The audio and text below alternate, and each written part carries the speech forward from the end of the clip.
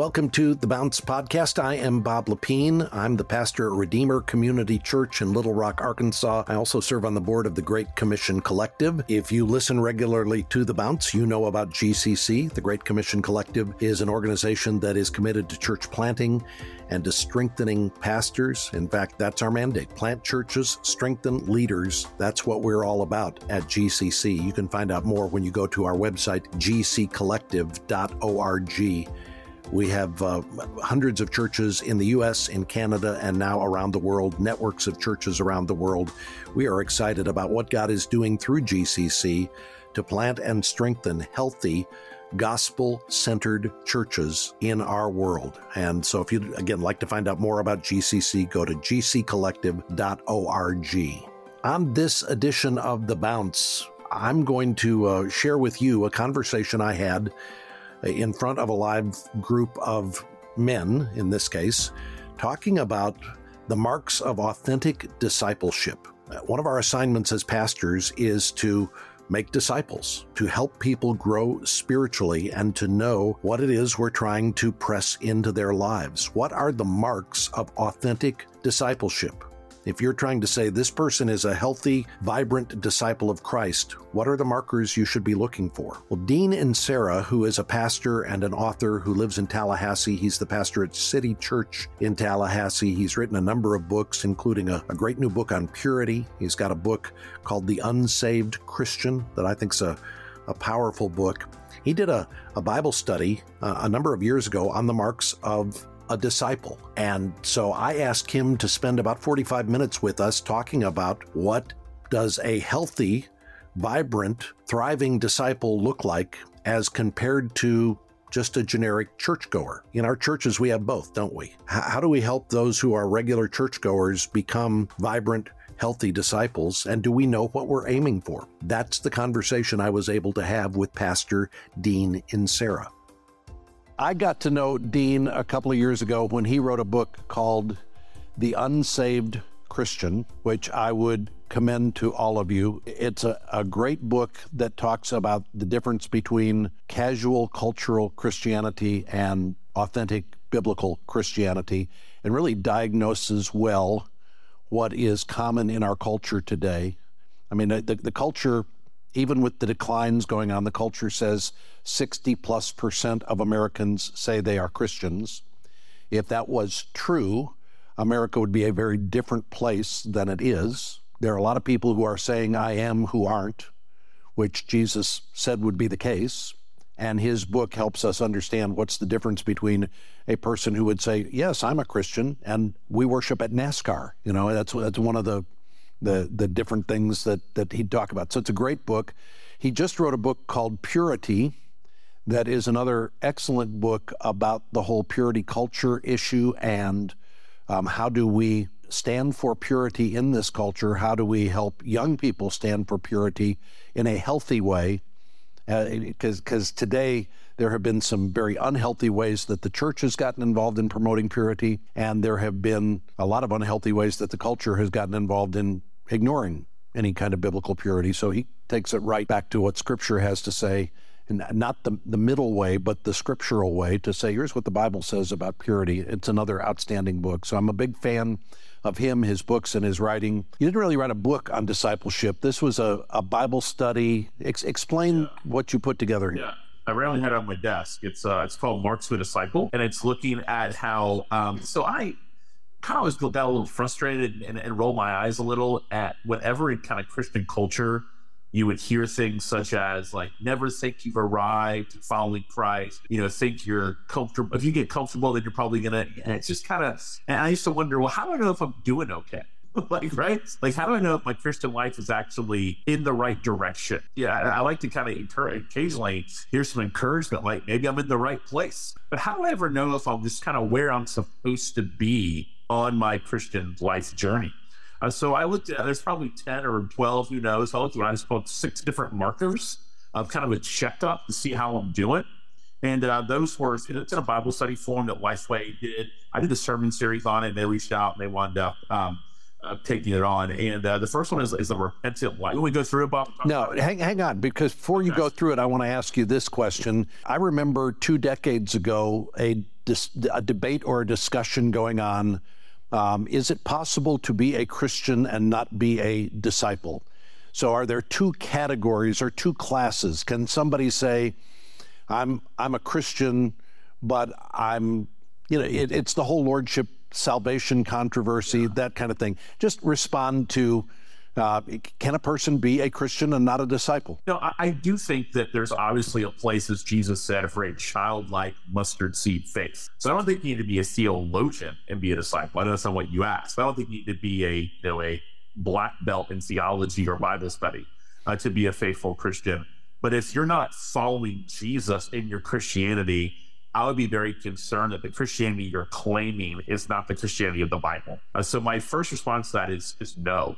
And not even in a lordship salvation kind of sense, even though I do believe in that, but more in what you are describing as Christianity is not Christianity. That's why we call it nominal Christianity, right? In name only. That's kind of what nominal means, like not barely. And so the whole point Unsaved Christian that I tried to make was that for far too long, we have seen cultural Christianity as a discipleship issue. We're going, hey, if Bob would just get more serious about Jesus, get back to church, read his Bible more, prioritize things, then he'll be on the right track rather than going, no, it's an evangelism issue.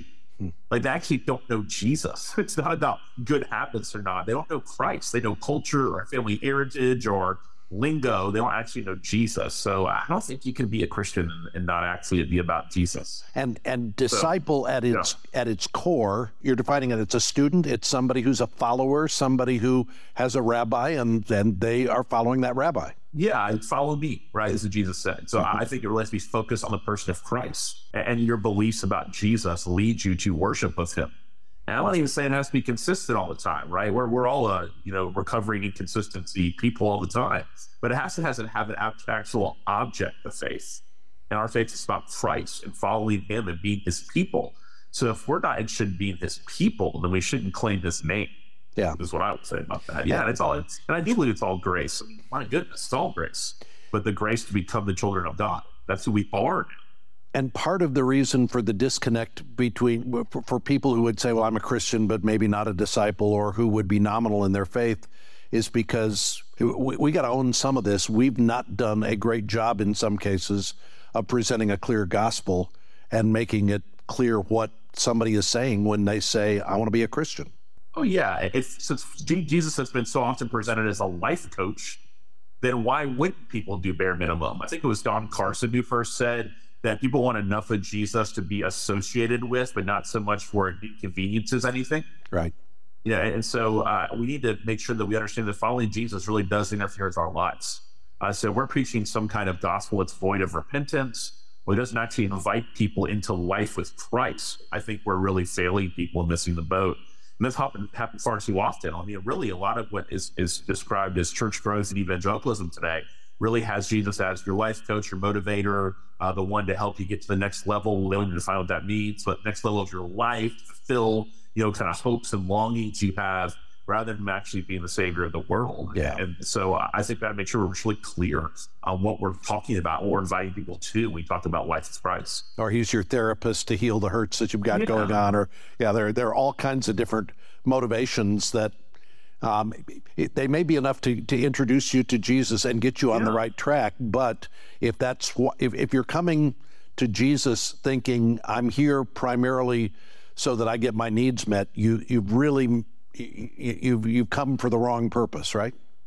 Yeah, well, I think what's happening in that kind of world is they're taking the secondary blessings and benefits of the gospel. I mean, Jesus does heal our pain, and he, is what we look to for guidance and wisdom, and he is who we go to when we're weary. He invited us, all those who are weary, all right? But those secondary benefits of the faith are not the gospel. So what's happening is they're taking the secondary benefits of the faith and elevating them, like as the faith and as the message itself. And that's where it gets backwards. So here's what happens down the road. You begin to realize that in your own worldly mind, you can find those things. Again, they're cheap substitutes, but you can find those things, the things of this world. You can find something that makes you feel better, right? You can find something that helps you get motivated, right? We have apps for those kind of things now, but we can't find a substitute savior. And so I think we can make sure we're clear first and foremost that it's about Jesus crucified and risen. He died in our place for our sins, and that he's inviting us to life with him.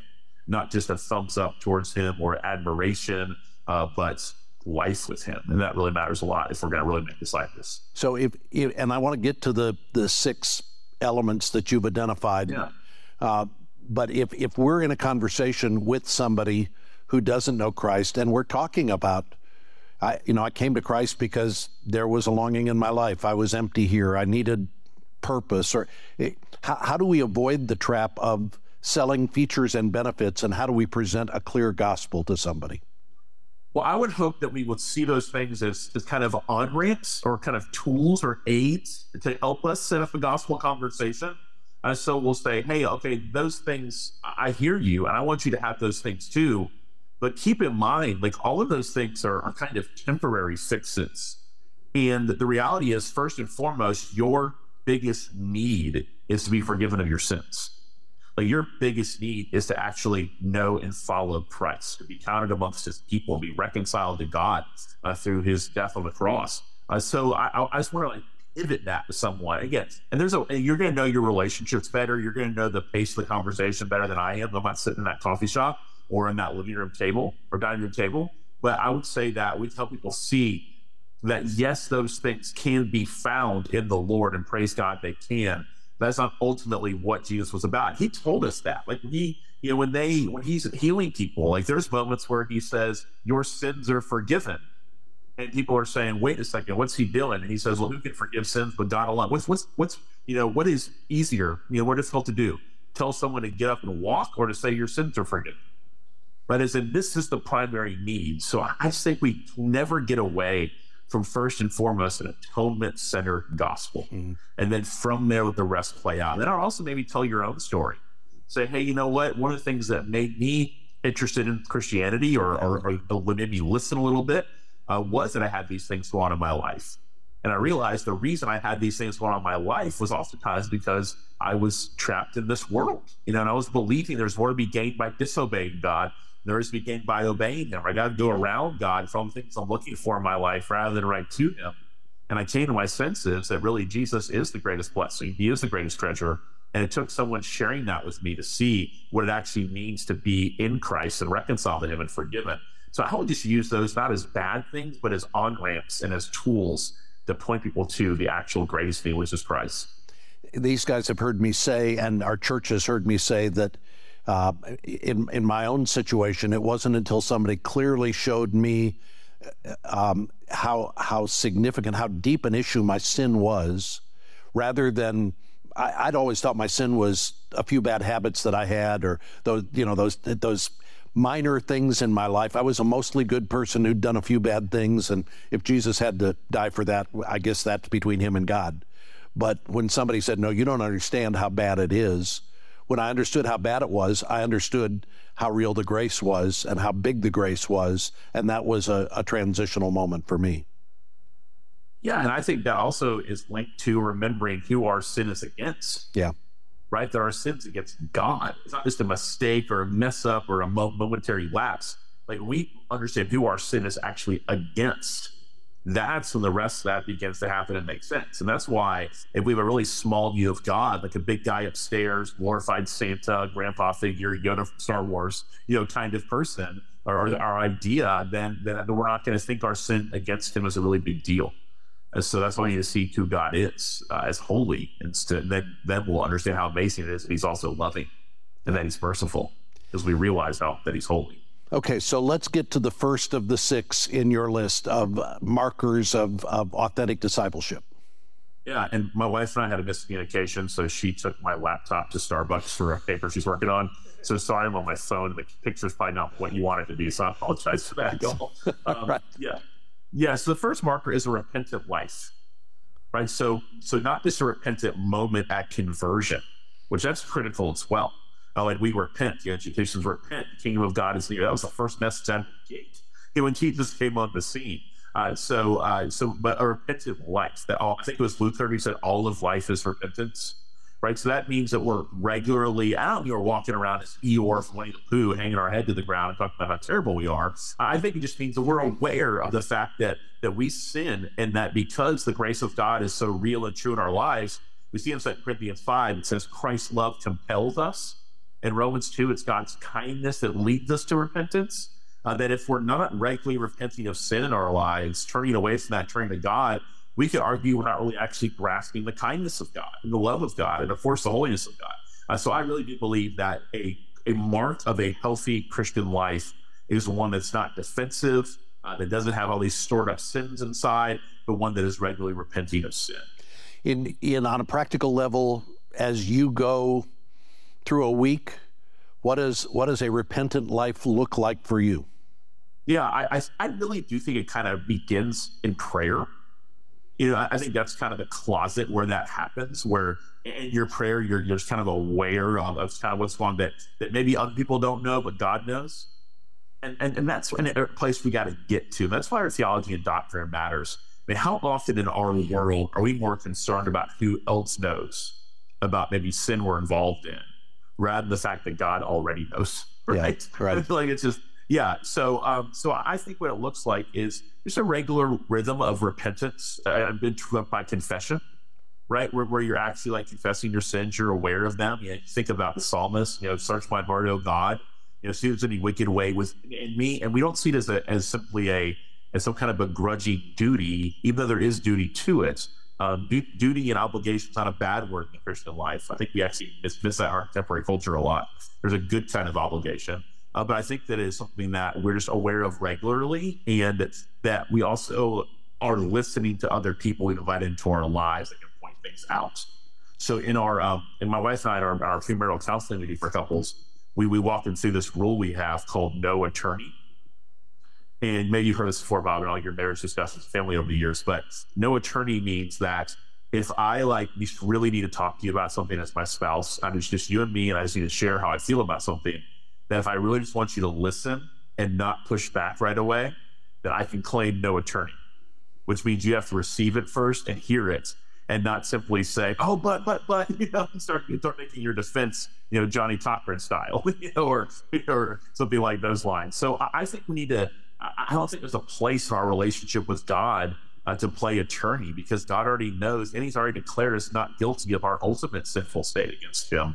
So we realize that we are forgiven. That allows us to continually be forgiven and want to be in right fellowship with him. In 1 John, when it says we confess our sins, he's faithful and just to forgive us of our sins and cleanse us of all unrighteousness, that verse is written to believers. First and foremost, it's not an evangelistic verse. Does it apply evangelistically? Of course it does, but it's primarily to believers. Right. So I think it's that. I think it's that regular rhythm of confession, of listening to people, of trying to, and that's hard especially for guys. That's hard because we want to have this image. We want to, always kind of push back. Who are you to say this to me? What about you? We just kind of fight that kind of stuff. I think it's that battle of believing that this is a right pattern of our lives. And I think this is really good. First of all, I think there are a lot of people who have a wrong view of what repentance means. They think it means shame and sorrow. And yet the biblical definition of repentance is very pragmatic, isn't it? Absolutely. Yeah, it's a lifestyle. It's an action. It's a step. It's something that you're choosing to do, to say no to take off that sin, to clothe yourself with Christ. So it's really an invitation, to right fellowship with the one who's already brought you to himself. Yeah. So I deeply need to see it more as a act we do that really is actually for our good. That's what's so incredible about it. It's not a whipping stick. It's not a whipping stick. It's invitation. The word metanoia means to have a change of mind, a change of heart that leads to a change of behavior.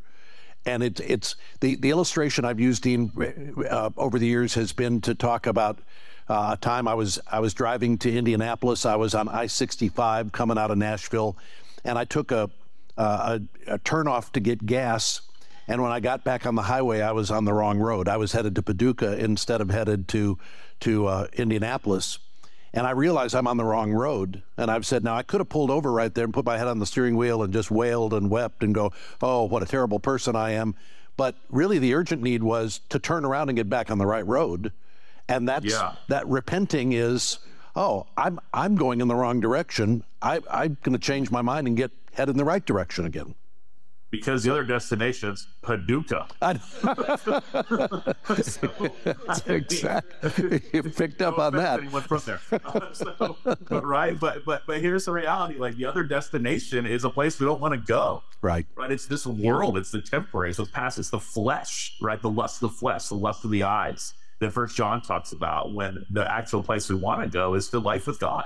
I think a lot of guys are hung up on repentance, again, because of the guilt and shame idea associated with it. But if we understand that there's no condemnation for those who are in Christ, that forgiveness has already been granted to us, now to be honest about what's going on, we can do that boldly before the throne, not in any kind of a bragging way, but we can come and say, okay, Lord, I messed up again, and I'm not proud of that, and I feel the weight of that, but I'm here to confess and I want to turn, I want to change.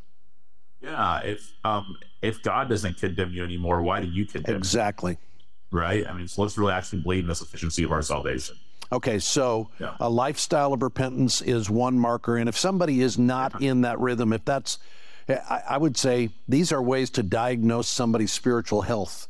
To say, if somebody is not in a place where a regular rhythm of repentance, confession and repentance is not a part of their life, you'd say, we may need to run an MRI here and figure out what's going on spiritually with that person. And something I worry about, especially with a generation a little younger than me, I'm 41, so kind of like a generation like maybe a decade or so younger, is that the whole word authenticity, which is a good word, but is actually keeping us from oftentimes pursuing healthy habits.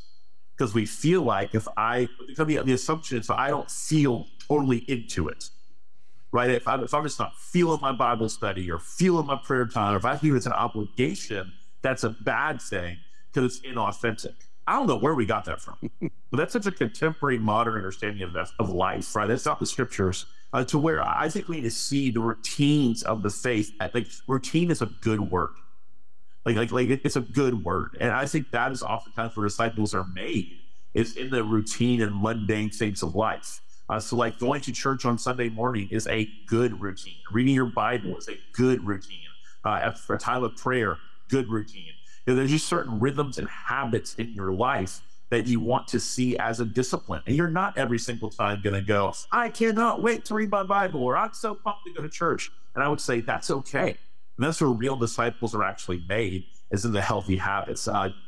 David Mathis out of Bethlehem Seminary, I think is where he is, or out of Desiring God, but he's connected all there. He talked about kind of 3 channels of this, and he called it God's voice, God's ear, and God's body. Those are the 3 channels we need to be tapping into in our habits. So God's ear is prayer, that we actually have God's ear. An amazing thing that he doesn't comprehend that. And we also have God's voice. We can see our Bibles is actually a gift of grace. We actually have the words of God, and that's his voice to us as the scriptures. And then third, God's body, which is the church. So I think we have to make sure those 3 things are healthy habits we're developing in our lives. Put away the Christian culture rules about when you have to read your Bible or when you have to pray. Just do it. Just find times to do it, and whatever works best for you. I know guys that are doing audio. I've been trying that some of it too. Is audio Bible. That's fantastic. Driving around town, listening to scripture. We got to pursue healthy habits to, I think, really be in a place where we're walking with Christ in a scriptural manner. If the only time I ever went to the gym was when I authentically felt drawn to the gym, I would never go to the gym, right? But I'd go to the gym because I recognize there's a benefit here, and whether I like it or not, I show up, and the good happens because I show up. Yeah, and not be afraid to have a plan. Like, I think reading plans are really helpful too, or maybe writing out prayers if you have a hard time figuring out what to pray and how to pray. Because, if you're running a marathon, I will never go about that, but running a marathon, so I'm just going to go about what I've heard. There is apps and there's training plans, and people take that really seriously. If you're going to go run the Boston Marathon and don't train the stuff, but you're going to be in for a rude awakening. So I want to make sure that I'm having these healthy habits in place. And actually, if I need to put in an actual guide to help me, or a reading plan that a lot of churches provide, there's websites and apps for those. I would never take something that's develop healthy habits. And then what a tragedy if we're excited and cheer on healthy habits when it comes to physical things. If it's a healthy habit is going to the batting cage every day. If you're a baseball player at a young age, we cheer on that. We champion that. Albeit he got home late and did his homework and ran outside, took swings for an hour. So in our culture, we champion that. That's fine. That's great. But how much more should we champion that these habits of the faith actually matter to me? So I think we've got to see the significance of it and turn down the Christian culture noise about authenticity and healthy habits are good things, and we need to make sure we're pursuing those. Somebody who would say, this is starting to feel legalistic to me. I grew up in a church where it was all measured and you were judged. What's your response to that? I don't think you're a bad Christian if you read your Bible 5 days a week instead of 7. And I don't think you're a bad Christian if you read your Bible before you go to bed 7 in the morning. So notice I said, don't listen to the actual, rules of you have to do it at this time. I see this invitation. Like, why wouldn't we want to pursue God's voice and God's fear and God's body when he's given us these things? So the premise of it is not legalistic. And sometimes you actually do need like routines and processes and kind of prompting and those type of things from people and resources to help us live healthy lives. And so don't think that discipline is necessarily a bad thing or obligation is a bad thing. Like, those aren't bad words in the Bible. As long as our heart is converted to Christ, then there are oftentimes our obligations are really just pushing through the devil's desire to make us not in relationship with the Lord in terms of our fellowship with him. So I would just turn off that noise and not see things like God's voice, God's fear, and God's body as legalistic pursuits. I remember hearing a pastor once say, and this stuck with me, he said, the question we should be asking ourselves is not how much of what we have do we give to God's work. The question we should be asking is how much of God's stuff do we keep for ourselves? And all of a sudden, sure, the reframing of that was like, oh, yeah, none of this is mine. It's all God's. Now the question is, how much do I need to function? And how can I be, for Marianne and me, to try to be purposefully, intentionally, aggressively more generous in what we're doing has been a great spiritual blessing and benefit to us. Yeah, and the local church, you're the primary recipient of that generosity. I don't mean exclusively. There's other ministries and works that are absolutely worth our support. But in the scriptures, we see the first plan, that God's plan A is the local church. So I think our generosity should first and foremost go there. 2 questions related to that. The tithe question. Do you think, does that still fit for us? So my uncle, who's a layman in Washington, D.C., an attorney, very generous man. I've had conversations about that when I was younger in ministry, about what he thought about that aspect. And a lot. He told me this one time, it stuck with me. He's a layman. And he said, the Old Testament standard is 10%. And Jesus said to be generous. Paul, generous. Then when we think it's anything less than that, I know that's just kind of a practical answer more than I had this Bible verse to give you right here. But I think that makes a lot of sense. And so I think that every Christian should have a plan for how he is going to support his local church. I say that all the time at our church. Every Christian should have a plan for that. Same way you have a plan for retirement, for budgeting, and for paying off this debt, whatever it could be, that every Christian have a plan how they're going to support the local church. And then also see other worthy endeavors that are worth, your support of including the different ministries that you maybe have a heart for or want to help out.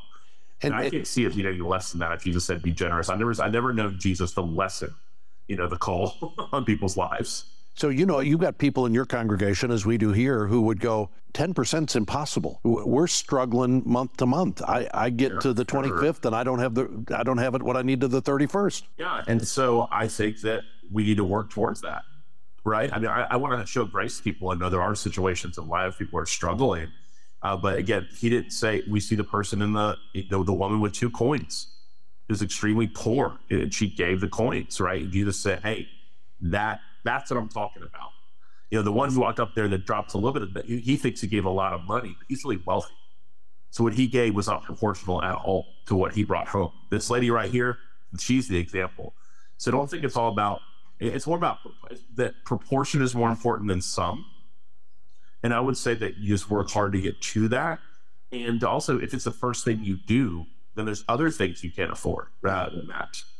So what my wife and I do is it's the first thing we do is we give, because we think that's we think that's important to us. So then we can't go do this extra thing we just never want, what I mean by that, Bob, is we never want to get to a point where we can't afford to give. Instead, we can't afford to do something else. Yeah. I was saying to somebody recently that typically we've got what we need to get by this month.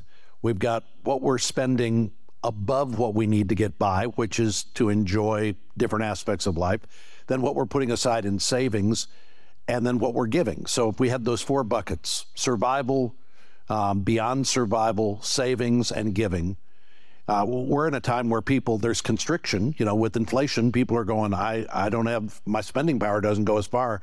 I've said, here's what I would recommend, rather than constricting across the board, and rather than saying, well, the first place I'm going to go is I'm going to shrink my giving. I'd keep your giving intact. I'd make it first, and then figure out where you shrink in the other areas from there. Yeah, and in the New Testament, that wouldn't be considered crazy, right? We've just been so immersed by our kind of first world understanding of these things that for us, that sounds very radical, what you're saying. David Platt wrote this book called Radical, and he said he struggled by calling it radical because what he's calling radical, the Bible is called normal. Right? Like, he could have just called the book Normal Christianity, right? So I understand that it's hard for everyone. Like, our church is in a big vision fund right now. We're trying to double our missions giving in our next generation ministry spaces. So like every family in our church right now, myself included, are having these hard conversations about what can we cut out for the next 2 years to give towards this. So we want to get to a point where we're putting more missionaries on the field than ever before through our church, and that costs a lot of money and to expand our next generation stuff. So it's always a conversation we're having. But I think every Christian needs a plan for how they're going to support their church. This is just a little sidebar question, but I'm curious about this. We have, as a pattern, I've just made it my practice that I don't know who's giving or what they're giving at our church. I'm not aware of that. But I'm the same way. I've had people challenge me on that and say, how can you disciple these people well if you don't know what they're doing in terms of their giving? And you may have people in your congregation who need to be pulled aside and discipled because they're not given today. Now, I think that to get a report saying that these people do not give ever is different than you getting amounts and those type of things. And that can be unfair because we don't know what people make, right? We don't know what's going on in their lives, right? But I do think it's set aside with some opportunity, because good deal says their heart, right? Yeah, right. Issue. It's a heart issue before it's a cash flow issue, right? So I don't do it because I don't trust myself. Yeah, and I don't mean financially. I mean bitterness, right? Favoritism, right? So I just think it kind of walks me down a bad path. I don't be the guy that only plays golf, the 5 rich guys in the church, That's insane, right? That's yeah, insane, right. So so I'm not dumb. I know who has money and who doesn't, right? You can't hide money, right, Bob? So, but it's like, that's a little sticky, but yeah, that's a little gray. I don't think it's wrong too, but I do think it's important to know that, or someone knows in the church, if you never give, and then I'll set up a great conversation. Hey, what's going on? What's going on? And they might get an answer that's going to help you walk with somebody. Gavin Ortland's book on this subject has been very helpful for me. It's called Finding the Right Hill to Die On. That helps you identify these different issues and know, okay, what do need to be the primary fundamental issues. And I would also say this, see if you agree with me on this, Dean. Somebody who is an immature, a young, new Christian can be ignorantly wrong on a first-tier issue and still be a Christian. They just can't be knowingly wrong on that issue and still be a Christian. You think so I'm thinking somebody who is new to the faith, they've just been converted, and you go to them and say, so let me talk about the Trinity and how we understand the Trinity, 3 persons, and they go, well, it's kind of like sometimes God is manifesting himself this way, and sometimes he's manifesting himself that way, and you go, no, that's an ancient heresy that you're espousing there. But I'm not saying you're not a Christian because you're spouting heresy. You're just ignorant here. I completely agree with you on that, Bob. Completely agree. Okay. And that's where grace comes in, right? Like we actually need to believe Jesus when he talks about mustard seed faith, childlike faith, right? And so the responsibility is the church now to then take this brand new baby believer out to go to maturity. Right? And so, you could definitely, I agree with 100% what you said. And so then if somebody comes along and says, I've looked at this, I've studied this, I've prayed about this, what I've concluded is modalism. Then I go, got a problem. Yeah, we're okay. And let me toss this at you, just in this culture, and it's one of the issues I asked Gavin Ortland about this when I talked to him on the subject. Are our views about gender and sexuality first-tier issues, or are they second-tier issues? I think it's first. I really do. And if I'm being extreme there, please tell me. But if we're directly rejecting what God has made, I think we're rejecting God. I mean, that's the example in Romans that Paul gives for what rebellion looks like against our Creator. Now, I think you can be a genuine believer and be struggling with it because you're so immersed with culture all the time, or maybe you have a family member and just like, man, it's difficult, it's hard. The reason why Jesus said, pick up your cross and follow me, it's hard, right? It's hard. So I think you could be that person, like wrestling and having moments of like, well, what about this? Again, I want to give room for that, not ultimate room forever, but like a conversation. But if you just outright are embracing the sexual and gender revolution, I don't know how you could be a born-again believer in Jesus Christ and directly reject what God has made clear. Yeah. And I tell our church, we're a church full of college students. We're in Tallahassee, a political town.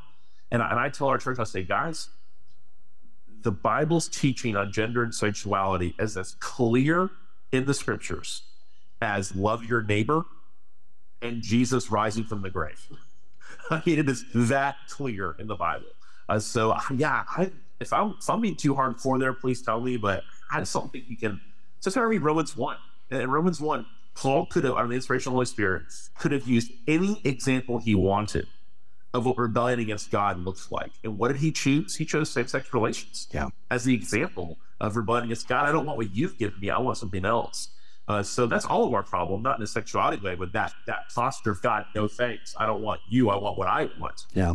That's why that's happened in the Garden of Eden, right? And so, but I just don't. I don't think so. I think you're right, and appreciate it. All right, so I won't run through all five of them again. What's number 6? Last one is a missional heart. So I think following Jesus in maturity means I'll follow them into the world. I'm always struck by some of the last recorded words we have of Jesus before Revelation in all the Bible is the Great Commission at the very end of Matthew. At the end of Luke, he says, you'll be my witnesses. And that after he's on the Emmaus Road, he says that. And he's having breakfast with them, he says that. And then in Acts, before he leaves, the last thing he says is go to Samaria and Judea, to the ends of the earth, right? So I think that mature Christians have to have a heart for the lost and have that missional heart, missional impulse. It's the context is going to look different for everybody, but a heart for the lost. To me, I'm forever more like Jesus than we're caring about the lost. And I think that really matters. Our theology should drive that. If I'm looking at our church and asking on those 6 identifiers, where are we the weakest? I think number 6 is where we're the weakest. I'm just wondering, would you grade your church differently? And if so, what are you doing to help cultivate missional heartedness among your people? Yeah, that's a great question. I do believe we're not perfect there, but I do believe I would consider us strong there. And I would say what it is we've incorporated that as part of what it means to be a serious follower of Christ. In terms of that's part of our discipleship model is what does this lead to? So we always say that we want to have a discipleship that results in following Jesus as we go into the world. And so I think you just make it part of who you are, part of what it means to know Christ, is to let our light shine before others, to build relationships, to not remove ourselves from the world, and also not resemble the world, but to be in the world. And so that's what we do is we just really make it part of, and that's what we celebrate. We make a huge deal about baptisms and a huge deal about somebody bringing their friend, and we take that really seriously when they come. So we just make it part of the win. So we're gonna get, we're told Luke 15, the angels rejoice over one sinner who repents. Right. I want to we're gonna make a big deal about that too. So I'm not trying to give some kind of vague generic answer, but it really is just such built-in part of who we are. And it's not too late for a church to do that, to just say, hey, look, we want to figure out what does it look like to take these beautiful things we believe and take them outside of here, because lots of people aren't coming to church, period, unless a trusted friend invites them. So you can have the best outreach plans and and that's only going to go so far. Usually there's not much return on those kind of things, at least in my experience, at least the church more discouraged than anything. I think trunk retreats are wonderful. I've never met someone who started coming to church and get led to Christ and came to trunk retreat 2 weeks before. I just haven't. I think it's a great, nice way to be loving and involved and giving like a gift to the community. But that's a good thing. I'm not making fun of it or disparaging those. I'm just saying that people come to church because they're invited. Well, like I've never met someone before who said, they have a band. Wow, I'm going next Sunday. Oh, the pastor's funny. I'm going next Sunday. I've never met that person before. You know, people go to the exception of like a national tragedy or a tragedy in their life. Right. Like after September 11th, everybody was Christians for like 2 days. Remember that? Or things like that. People come to church and they aren't trusted friends. So we want our folks to love their church enough to want their folks to want to invite their friends to be a part of it. But again, the goal is not getting in the church. We just think that's a great avenue and pathway to point them to Christ. We think people need to be willing to have gospel conversations and be able to open their mouths about these things in the community, and not think outside their own context. Your biggest mission field is probably people you already know, like coworkers, family members, neighbors. So I think a lot of times our evangelism understanding has been towards atheists and agnostics who are skeptics. And that's why I wrote Unsaved Christian, was because I'm going, no. Those exist for sure, but in your community, most of the people you know are not atheists. Most people you know are not Muslims. Now, in different parts of the country, that story's a little bit different. But for most of us, the majority of people that we know just kind of think they're good people and they're fine. They're kind of like, whatever. They're spiritual. They have a Christian background. They might go to church on Mother's Day because it makes Santa happy, but they don't know Jesus. So this is a wide open opportunity already. People right in front of us don't go looking very far to start living your life on mission. But it begins with actually a heart for the lost, and our theology should lead to that. There are a lot of people today who would look at this whole idea of inviting a friend, a coworker to church as maybe one of the riskiest things you can do in this cultural environment. So it's like, I don't want to mess up the relationship or wind up, completely canceled, disenfranchised. They never talked to me again because I said, do you want to go to church with me sometime? Right. So build that relationship for as long as possible. And I think that we have to make sure we have churches that people trust with their lost friends. So no one's going to invite someone to a church they secretly aren't excited about themselves.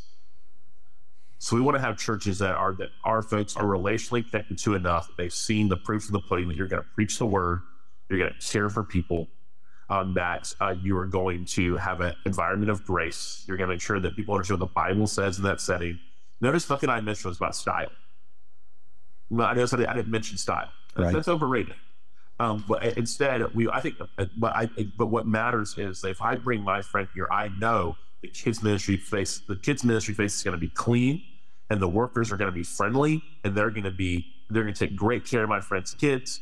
Like I know that shot of a doubt that if I invite my friend to my Sunday school class, people are going to talk to them, and they're going to be friendly. And all those kind of things are. I know that my pastor's not going to go on a political rant, that he's not going to be insensitive about things that are just his preferences, like that kind of confidence in the whole thing that people have, I think are things you don't think about enough when it comes to church. Right.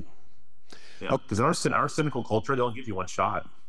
So if somebody looks at that list and goes, boy, I'm weak in a lot of these areas, does that mean I'm not a disciple? No, I think it just means that you're immature in your faith. And that's not defined by age. I think in 1 Corinthians 2 and 3, where Paul is getting on the believers. He calls them brothers and sisters. So they're believers. He's getting on them, and he still has to give them milk and not solid food. And then by now you should be eating solid food. If you don't expect the baby to eat solid food. If a 6-year-old can't eat solid food, it's serious. You go to a specialist. And that happens, right? The actual specialist does. So that's how you need to view it. So I think it's just time to sort of get out of the car seat, move to a booster seat, and then keep going from there. I've got one last question, but anybody here got a question you want to ask? Okay, Josh has got one. Hang on. I'll give you this one because I don't think you can hear me. Are we in Arkansas, by the way? Yes. Okay. With your research on discipleship, and then you wrote a book called Unsaved Christian? Yeah. Have you ever read Gilbert Tenet's sermon on the dangers of an unconverted minister? Oh, I know the name Gilbert Tenet, but when you said the name, yes, I think his father was William Tenet, that started Log Cabin College, which is now Princeton. Okay. When you're talking about that, and you're going through these things that make a disciple, that reminded me a lot of his sermon. So I was just curious if you ever done any research on that. Yeah, I read that seminary. Yeah. Appreciate it. Sorry. My last question is, given the Patriots record. Are you still in? Oh, absolutely. It's discouraging times, but they all got a quarterback controversy that Mac Jones, or is it? Yeah. So Jones played, he's getting better, but he played well against the Jets. But yeah, absolutely still in. Yeah, it's just, when you lose the greatest quarterback of all time, it's going to be rough for a little bit. It wasn't just a Brady thing for you. You didn't switch your allegiance to Tampa. Oh, no. So I follow Tampa now. I call them my rental second favorite team. So I'm only with the Bucs as long as he's there as a second favorite. The second he's gone, I'm down with the Bucs. Well, one thing is, at least some things remain the same. Still beat the Jets. So some things remain the same. These guys know I'm a San Antonio Spurs fan and have been for many years. And I think Popovich always said that you can be a really great coach if Tim Duncan is on your team. And I think we're seeing now that, yes, that was a bigger deal than we realized. So is Belichick a great coach? He's a great coach. I think they needed each other, but I think that Brady has won without Belichick. Belichick has never won without Brady. Yeah. All right. We'll pick up with sports talk more next time. I love it. And I guess everybody's Cowboys fans there, I would guess. So, yes, it's there's a little Mississippi State allegiance here that's got a Prescott following there. And Dallas would be the closest, but it's been hard to be a Cowboys fan for the last 3 decades. So my alma mater is playing the Hogs this weekend. Yes. So go nationally ranked Liberty University. I know. Coming for you. And honestly, we're a little worried about your 7-1 Flames coming in here and hosing the Razorbacks. So we're ready. I hope you're not. Dean, thank you. This has been helpful. Yeah, thanks for having me, guys. I really appreciate it. Yeah. I'm always enjoying it. I'm always grateful for your ministry. Appreciate you. Thanks. If you would like more information on the Bible study book written by Dean Inserra called Marks of a Disciple, 6 Measurements for Growth, you'll find that online. We've got a link to it in our show notes, or you can just Google the book title, Marks of a Disciple by Dean Inserra. Links available in the show notes, along with information about Dean's church, City Church in Tallahassee, and other books that he's written, including his book, The Unsaved Christian, and his new book on purity. Find all of that in the show notes for today's podcast. Speaking of the podcast, have you subscribed? Have you liked it? Have you written a review? If you'll do those things, you'll help us get the word out to other pastors and planters about this podcast. If you're finding these conversations helpful, help us share the word with others. Pass along links to your friends so that they can listen, or just write a review, like, or subscribe to this podcast, and that will help us get the word out as well. Now, next time on The Bounce, we're going to talk with Jim Newhouser. He is the director of the Christian Counseling Program at Reformed Theological Seminary in Charlotte, North Carolina. And Jim is going to introduce us to the 16 people you don't want to have show up at your church. And you've met some of them. I'm not talking about specific people. I'm talking about the kinds of people who show up week in and week out and make ministry more challenging. In fact, Jim says these are the people who cause you to be tempted to want to quit the ministry altogether. We'll hear from Jim Newhouser next time on The Bounce.